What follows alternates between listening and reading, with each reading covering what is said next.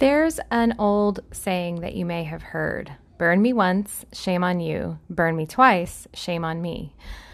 This statement says a lot, right? That you get like one chance with people to get it right. And if you give someone a second chance after they've screwed up with you, well, then you're a fool. And yet, I don't think that's how things actually work. In my world, every week, I talk to people who are actively trying to repair their relationship. Sometimes it's a perfect storm of mistakes and miscommunications. Sometimes it's just the clash of imperfections that lead to regular moments of disharmony. Sometimes there's been an outright betrayal, though, and sometimes several. And yet they want to work it out and give things a second chance. Sometimes a 100th chance. Are they doing the right thing, or are they fooling themselves? That's what we're going to talk about today.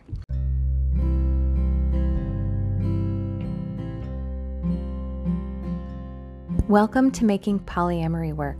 Hi, I'm Libby Sinback, and I want to thank you for being with me today. I am a queer polyamorous mom and a relationship transformation coach, and I'm here to help you if you're feeling stuck, if you're struggling, if you want your relationships to be more nourishing, more functional, more authentic, and full of love. On my show, I go deep into what actually makes polyamorous relationships work, because relationships are at the core of our well-being as humans. I think love is why we're here and how we heal. So before I go into today's episode, I have updated this recording from the future because I want to let you know that right now, the doors are open for a new cohort of the Relational Non-Monogamy Circle.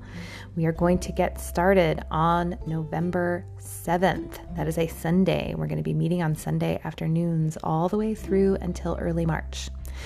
The Relational Non-Monogamy Circle is my signature offering. It is so cool. It is a 4-month small group program where we go deep into many of the concepts I discuss on the podcast, as well as even more concepts that I only go into with my coaching clients. This is all of the best things that I have to offer distilled down into 16 weeks of awesomeness. It's designed so that you can learn, practice skills, receive hot seat coaching from me, as well as individualized support. And I approach things with a trauma-informed ecological lens. And what I mean by that is wherever you are, wherever you're coming from, you belong here, you matter, you deserve care and compassion, and we're all in this together. We're all connected. If you're interested and you want to learn more, you can check it all out and get all the details at relationalnonmonogamy.com. And so I encourage you, check it out. It's super awesome, and I am so excited to be offering this again. I offered it back in June with amazing results for all of the folks that joined, and I am so excited to offer it again. So really, check it out. You don't want to miss it. Okay, now I'm going to go into today's episode. Thanks for listening. So I'm going to start by telling you about Blake and Rio. They are a couple that I made up for this episode, and they are in a long-term relationship and live together, and they are polyamorous. They both have other partners, but Blake has been feeling really insecure about Rio's new partner, Monica, because that relationship has really taken off quickly and gotten super intense. And recently, Rio and Monica began telling each other that they love each other. But Rio put off telling Blake about it because she was worried that Blake would have a bad reaction. Blake has been pretty open about feeling insecure. So eventually, Rio tells Blake, and Blake had a bad reaction. And sure, that was in part because it was yet another escalation of Rio and Monica's rocket ship exploding relationship, but they also felt that they'd been set up to react that way because Rio hadn't been upfront with Blake initially. They'd held back, and so Blake felt really blindsided, and that made a sensitive situation even worse. Now, you listen to this story and you might go straight to thinking about who is to blame here in this situation. Who is right and who is wrong? You might think that Rio needs to be more transparent and upfront. After all, polyamory is rooted in open communication, and without that, there's no trust. Or you might think Blake needs to be more chill and stop freaking out about other people's relationships. Polyamory is also rooted in autonomy, and it's not Rio's job to quell Blake's insecurities by live tweeting what's happening with Monica every 5 seconds. And Blake isn't even entitled to that information. Saying I love you is between Rio and Monica.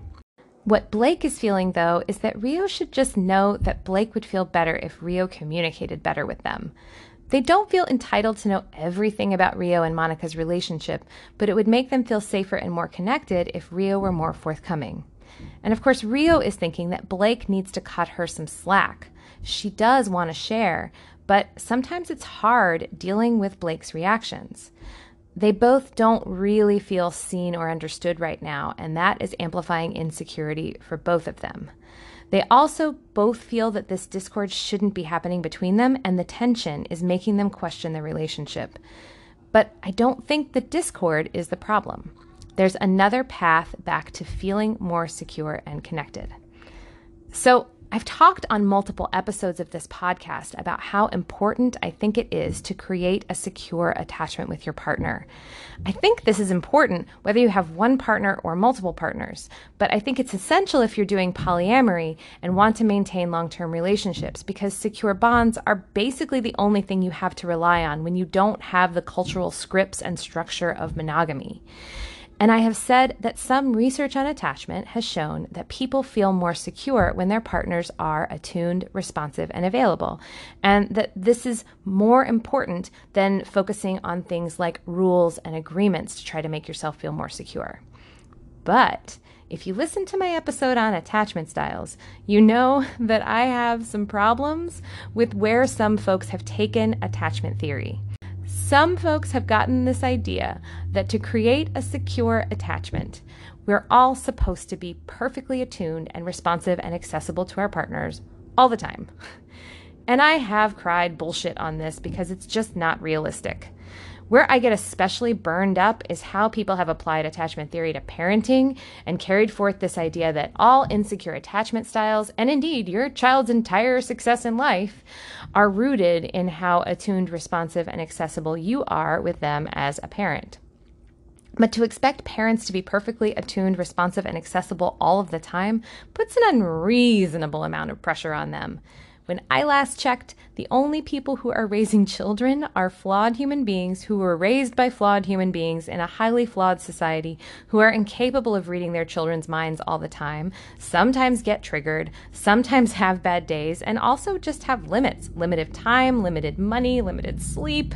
And they're also contending with the added challenge of doing something they've never done before and having new challenges with each developmental stage of their children.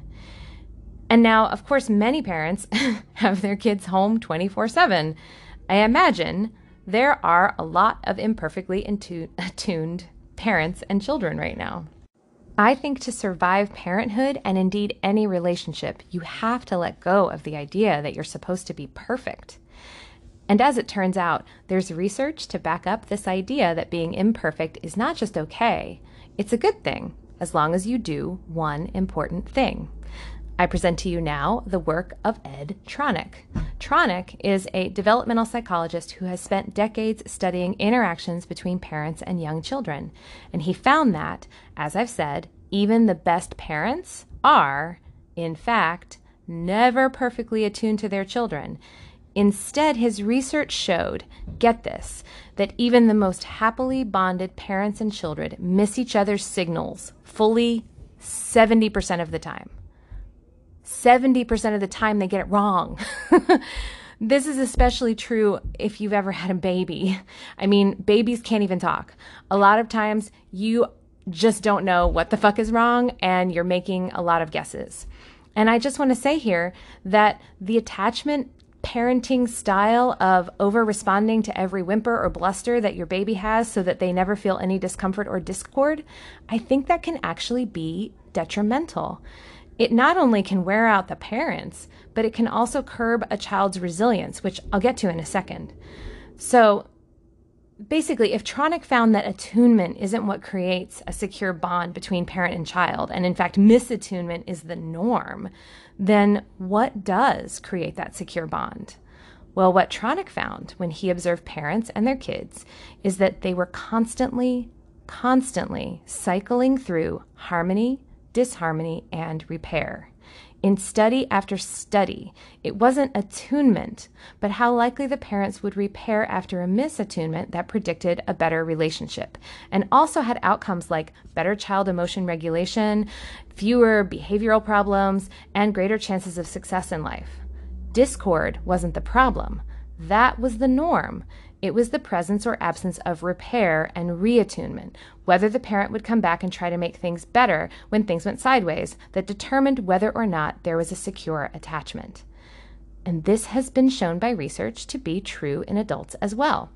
The Gottman Institute found in its studies that it is not couples who avoid fights who have the best outcomes for satisfying relationships, but rather couples who are constantly repairing with one another. Just like parents and children, adults miss each other most of the time too. We misread cues or misinterpret what someone says or aren't paying attention or we drop the ball. And even though I encourage everyone to learn how to be less reactive, sometimes we do that too. We sometimes get triggered, blow up, freak out, run and hide, and generally sometimes aren't our best selves. Sometimes we also just make mistakes and screw up. I also find it interesting that Tronick found parents misread their children 70% of the time because the Gottmans found that 70% of all problems between couples are perpetual and unsolvable. I just find it interesting that both numbers are 70%. What matters isn't that these things don't happen.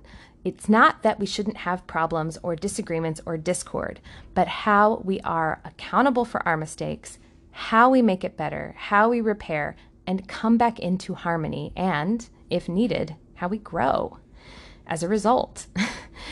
And knowing that repair will happen when something doesn't go well, that creates a tremendous amount of security, and it makes it easier to face problems with more grace and less fear. As with trying to be that perfect parent, avoiding conflict and striving only for harmony in your adult relationships also doesn't serve you. The reason why is that if you have the expectation of only harmony, that's when disharmony can feel catastrophic because repair feels impossible because you don't have any practice at it. If the minute someone screws up with you, they're out of here, how secure are you going to feel when you inevitably screw up? It's interesting to me that I think this means that you could have the most absolutely perfectly attuned parents who never fought, or at least never let you see the fighting, and still be set up for a very insecure attachment style because you were never taught how to cope with disharmony and you never saw what repair looked like. Of course, if you grew up seeing repeated disharmony and never saw or experienced repair, you will also likely struggle with secure attachment. Either way, without learning repair, you're generally going to have one of these responses to disharmony. Maybe you'll feel panicked and desperate to fix things right away. Maybe you'll beat yourself up, or maybe you'll blame and berate the other person. You might try to hide from any disharmony or pretend it isn't happening. Maybe you'll let too much go and just not seek repair because that would just give more air and attention to the fact that there's a problem. Or you might crash into shame and feel completely unworthy for feeling one iota of unhappiness. Or you might blame yourself for the other person behaving in the way that they shouldn't. Or you might withdraw and wall off, unwilling to seek or accept repair because any discord, that just breaks your trust and you've decided it's unfixable at that point. In the case of Rio and Blake, part of the reason why Rio avoids difficult conversations that might upset Blake is because repair is not something that Rio has a lot of experience with because growing up, Rio's whole family avoided conflict. In Rio's family, it was rare that anyone got openly upset. And if you said or did something that resulted in upset, if you rocked the boat or made anything difficult, it was highly frowned upon. And when little hurts happened, nobody was ever really accountable for that either. You were just kind of expected to roll with it and let it go. And Rio's really good at that. Rio has learned to be really easygoing and is generally very good at peacemaking because she was taught that everything was supposed to be smooth all the time. When Blake gets upset, they do tend to have a bigger emotional reaction. And that's a level of intensity that Rio just never really experienced much growing up. And she just gets super out of sorts when confronted with it. She bounces between feeling scared and ashamed for being the cause of upset because that was frowned upon. But also she finds herself sometimes resentful that Blake has these reactions and seems to want to make everything more difficult and never lets anything go. Blake's family was very confrontational and critical and demanding. Arguments were encouraged, and both their parents would occasionally even be mean and nasty in the heat of a fight. They would make up, but Blake never really saw how that worked or the repair process, and eventually Blake's dad just left and didn't come back, which has given Blake some fears of abandonment. Blake does find some security, though, that Rio doesn't fight like their parents did, but Blake also finds it exhausting that they have to be the one to confront every difficult issue because Rio is so afraid of having those conversations and of Blake's reaction. And yes, Blake does sometimes burn hot and get emotional, but they are also careful not to attack and be critical. And if they do go below the belt, they always own it and apologize. That's something they have been really committed to working on. And the problem is, though, that they've noticed that when that happens, Rio tends to withdraw in response, and it takes a few days for her to recover. So if you're listening to all this and you're realizing that maybe you struggle with repair, know that it's probably not your fault. You just weren't taught how to do it. And if you don't know how to do repair well, the good news is that you can learn. And creating a solid repair process in your relationships is, in my view, essential to being able to weather the inevitable turbulent moments that are going to happen without those things damaging the very foundation of your relationship. So here's how you repair. The first step in making a good repair is moving out of either grandiosity or shame. You know you're in grandiosity if you are blaming your partner for the disharmony. You know you're in shame if you're blaming yourself. Now, can I tell you something about shame and grandiosity? Both are forms of self-preoccupation. Either you're preoccupied with how right you are or with how wrong you are. And neither of those are a useful frame for working through disharmony. Right and wrong really don't matter here. Also, shame and grandiosity are both forms of contempt. One is just pointed outward at others, while the other is pointed inward at yourself. And contempt is toxic to intimacy and just incompatible with repair. Whether it's shame or grandiosity, the mantra to adopt here is that everyone is doing the best they can. A good way to tell if you're not seeing things this way is if you're using lots of shoulds when thinking about the problem. He should have told me he was running late. I shouldn't have forgotten our date. She should have told me about that text message, etc. If you're in grandiosity, you've got to get off your high horse that makes you think you can tell someone else what they should or shouldn't have done, and instead step into empathy and compassion. If you're in shame, you need to take a breath and remind yourself that part of being human is missing the mark sometimes. You need to practice holding yourself in warm regard. Beating yourself up isn't going to serve you or your partner here. Instead, the easiest way out of shame is to turn toward how your partner's feeling. Giving care to them and taking steps to make things better rather than wallowing or berating yourself is the best way to demonstrate for yourself that you're not a piece of shit. Now, it can be hard to get yourself out of shame or grandiosity if you are in your whoosh. If you don't know what I'm talking about, I have a whole episode on this called Taming Your Whoosh. But in a nutshell, your whoosh is your survival mode. And when you're in that survival mode, you are more likely to either soar up to being above everyone or else crash down to feeling like the worst piece of crap in the world. So if you're feeling like you're caught up in your stress response, breathe. Or take a break and self-soothe yourself until you are calm enough to be able to reach for that compassion and empathy. So, once you've gotten out of your whoosh, once you've spent some time self-reflecting so that you can step out of the blame and contempt merry-go-round, the next step in a good repair is acknowledgement. Now, acknowledgement has 3 parts. First, state what happened. This is just like in the feedback wheel. You can find an episode on that as well. So you want to stick to specific, objective facts, just what happened. The second step is State the impact that it had. In this case, you're acknowledging other people's pain rather than your own. If your person has told you what happened to them and how they feel about it and what they made of it, reflect all of that back to them. Use your active listening skills here and empathize. The next step after that is, if you've done this kind of thing before, if it's a pattern or a flaw or some behavior you're working to shift, acknowledge that.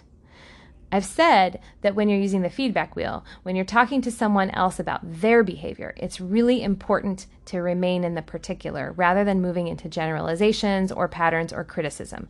That's very damaging to do when you're talking about someone else. But when you're talking about your own behavior, acknowledging those patterns and deep-seated flaws can be really great for building trust and accountability. The more you can acknowledge, the better your people are going to feel. For example, one reason why Blake had so much pain around the thing with Monica is that Rio has a history of avoiding bringing up difficult issues or disclosing information that she knows will upset Blake. A few years ago, this really came to a head when there was an incident where Rio was told she was going to be getting a substantial pay cut at her job. And she was one of the lucky ones because a lot of people were getting laid off. But Rio didn't tell Blake about it because she felt so ashamed and also scared that Blake would get upset. But it was a really big deal to not tell Blake because less money in would mean they would have to rethink their household expenses. Eventually, Rio did have to explain what had happened, and of course, Blake was furious, and they have remained afraid of what Rio might neglect to tell them in the future. So this Monica thing is extra upsetting because of that. If Rio wanted to begin to make a good repair with Blake around her avoidance, she could first acknowledge that she did avoid talking to Blake about the change in her and Monica's relationship.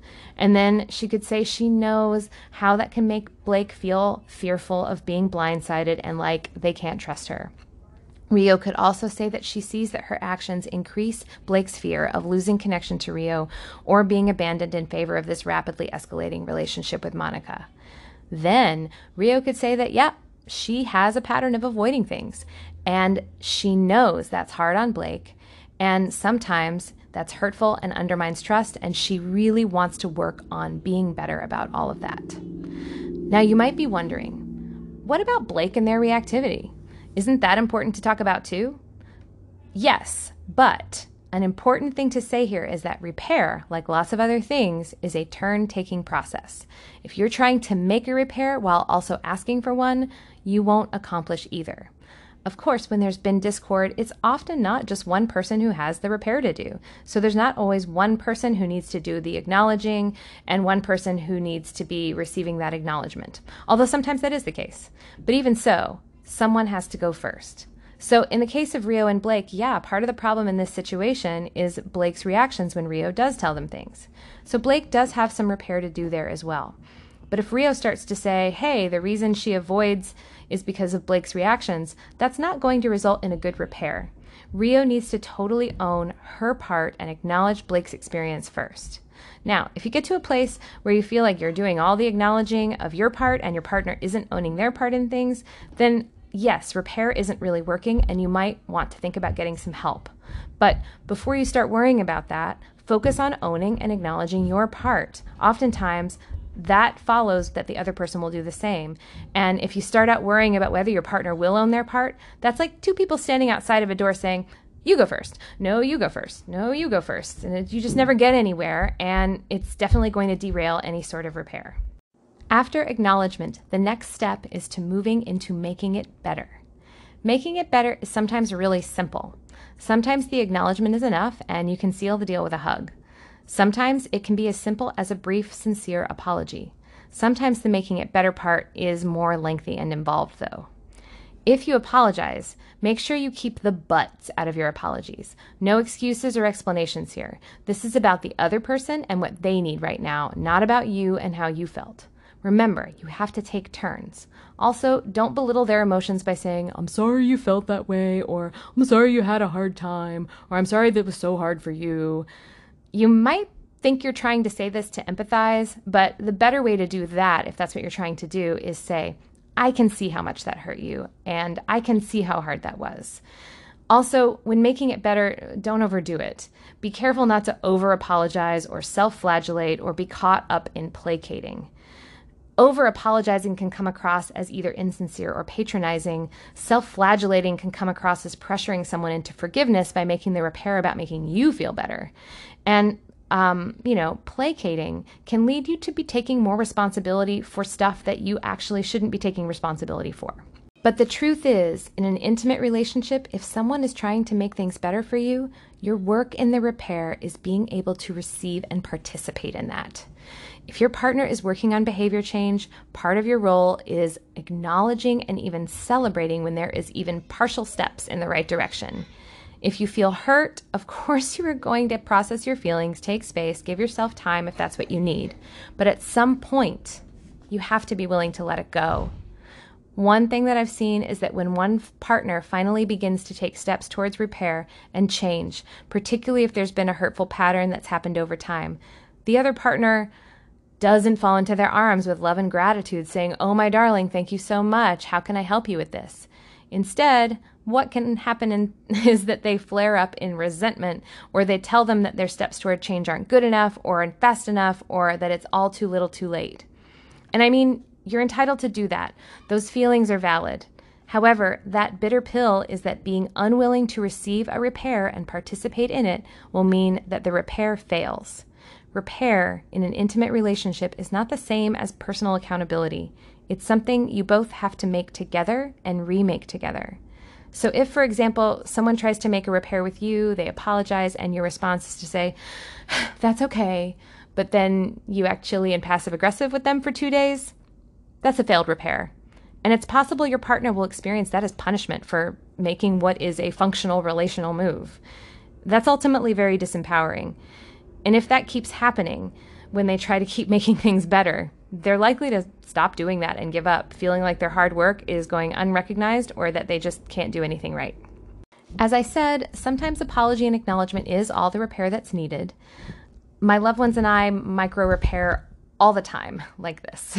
"Man, I totally snapped at you. I'm sorry. Hug. Boom. Done." But for bigger things, an apology alone might not be sufficient. You may need to take bigger steps to make the person feel better.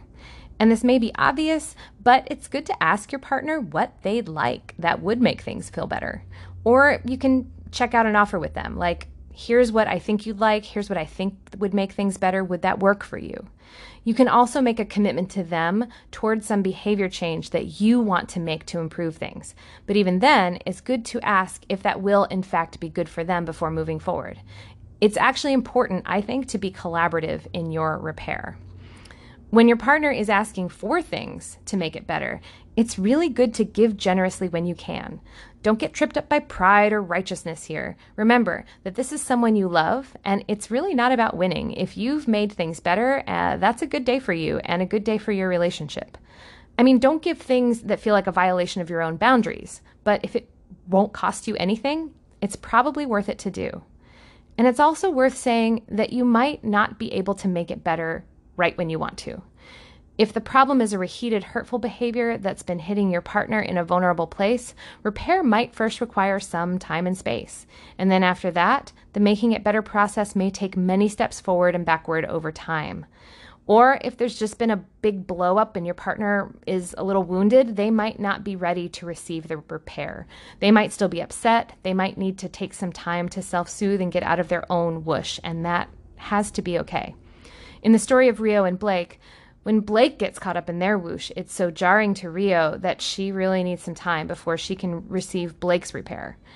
Your job here is to give it your best shot and do what you can and go slow if that's what's being asked, and then let go of attachment to outcome. If your partner isn't receptive at first, you might have to try again or even several times, depending on how deep the hurt is.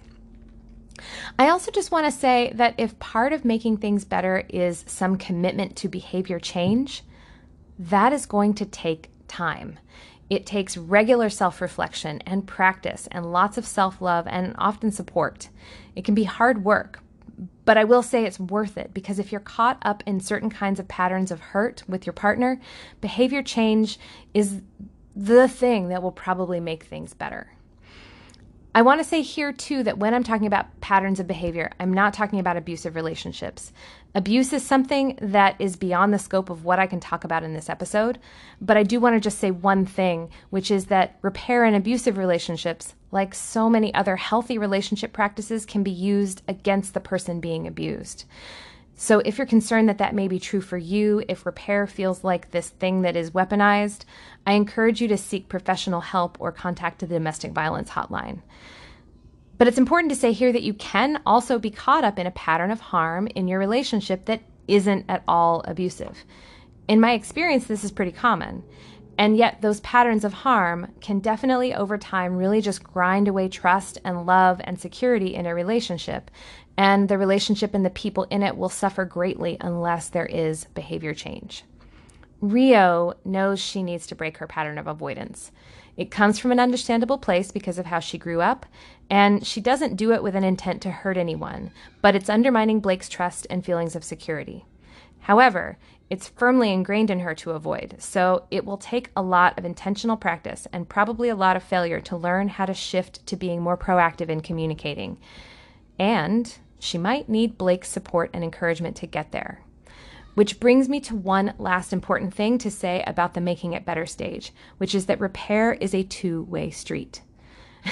This can be a bitter pill to swallow for some people. And if behavior change is needed, I'm going to suggest something a little controversial, which is that if someone is really trying to make things better with you and is working on behavior change, it probably won't be good enough at first.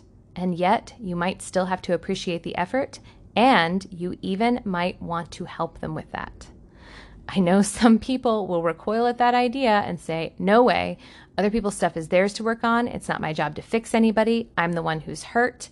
I shouldn't have to do any work. But the reality is, if someone is working to give you more of what you want, it's in your interest to help them, and they might need your help. I get it. It's not fun to do that work. But this is often what being in a relationship over the long term looks like. You get the person you get, and if you want them, it's worthwhile to take them as they are with grace and humor and be part of their growth towards something that you want. It's also important to say that it's a whole lot safer to remain hard instead of softening and really accepting someone's repair attempt and being part of the work with them. Receiving is vulnerable. Opening yourself up to trust when someone has failed you can be scary and hard. And yet that space of vulnerability is also where you find intimacy and connection. You cannot be completely protected from being hurt and also have intimacy. So obviously, I don't think it's wrong to let someone burn you twice, as long as they're trying not to. Of course, though, you do ultimately get to decide when it's not sustainable anymore for you, when it's too little too late, or when you're just not up for the work anymore. But I've found that most of the time, the work is worth it. In the case of Blake and Rio, Blake, again, can see that their reactivity is part of the pattern in Rio's avoidance. And in response to their fear of being abandoned, they had been going into this hypervigilance mode and berating Rio anytime they suspected them of holding something back. So their work is to help Rio by dialing back that hypervigilance and instead create more safety, more space for Rio to tell them things, and really to just try to trust her when she's holding back so that she can eventually open up, and then reward her for that. Blake will also work to recognize Rio's effort when she catches herself avoiding and thank her when she does step up and initiate difficult conversations. Supporting Rio in proactively communicating is hard and vulnerable for Blake because sometimes Rio will screw up and it's going to hurt. But if the two of them are able to slow down and sort through what happened and repair with compassion, humor, and grace, over time and after several successful repairs and working towards behavior change, they are able to feel much more secure together. So to recap, secure relationships are not built by never experiencing misattunement or disharmony. The goal isn't to avoid discomfort or difficult things from ever happening at all costs. Rather, those things are to be expected. And one of the huge ways that you can build trust and security in a relationship is through repair. By moving through cycles of harmony, disharmony, and repair, your relationship will become more resilient and strong. To repair, you first have to come up from shame or down from grandiosity and get centered. Take time to get out of any whoosh you might be in. Then take turns. Acknowledge what happened and your part and the impact it had, and if there's any pattern that it's a part of or a flaw you might be able to acknowledge. Then make it better. Apologize, and if needed, make amends or commit to behavior change. And when someone is trying to repair with you, think about how you can receive their repair and empower them to make the functional moves to do better. I think repair is one of the most essential and underrated skills you need to make any relationship work. And I think it's especially crucial if you're polyamorous, because I have not met a polyamorous person yet who hasn't had to confront a lot of challenges, disruption, and disharmony, myself included. And a lot of us just aren't ever taught how to repair from disharmony. We're fed that burn me once line instead. I am inviting you now to lean into repair and make it part of your intentional relationship practice. My wish for you is that when you or your partner make a mistake or fall out of harmony with each other, that you're able to accept it as part of the dance rather than something that shouldn't happen or that's meant to be avoided. The process of coming back into harmony can then become an opportunity to grow closer, to become more resilient, and to find deeper, lasting love on the other side.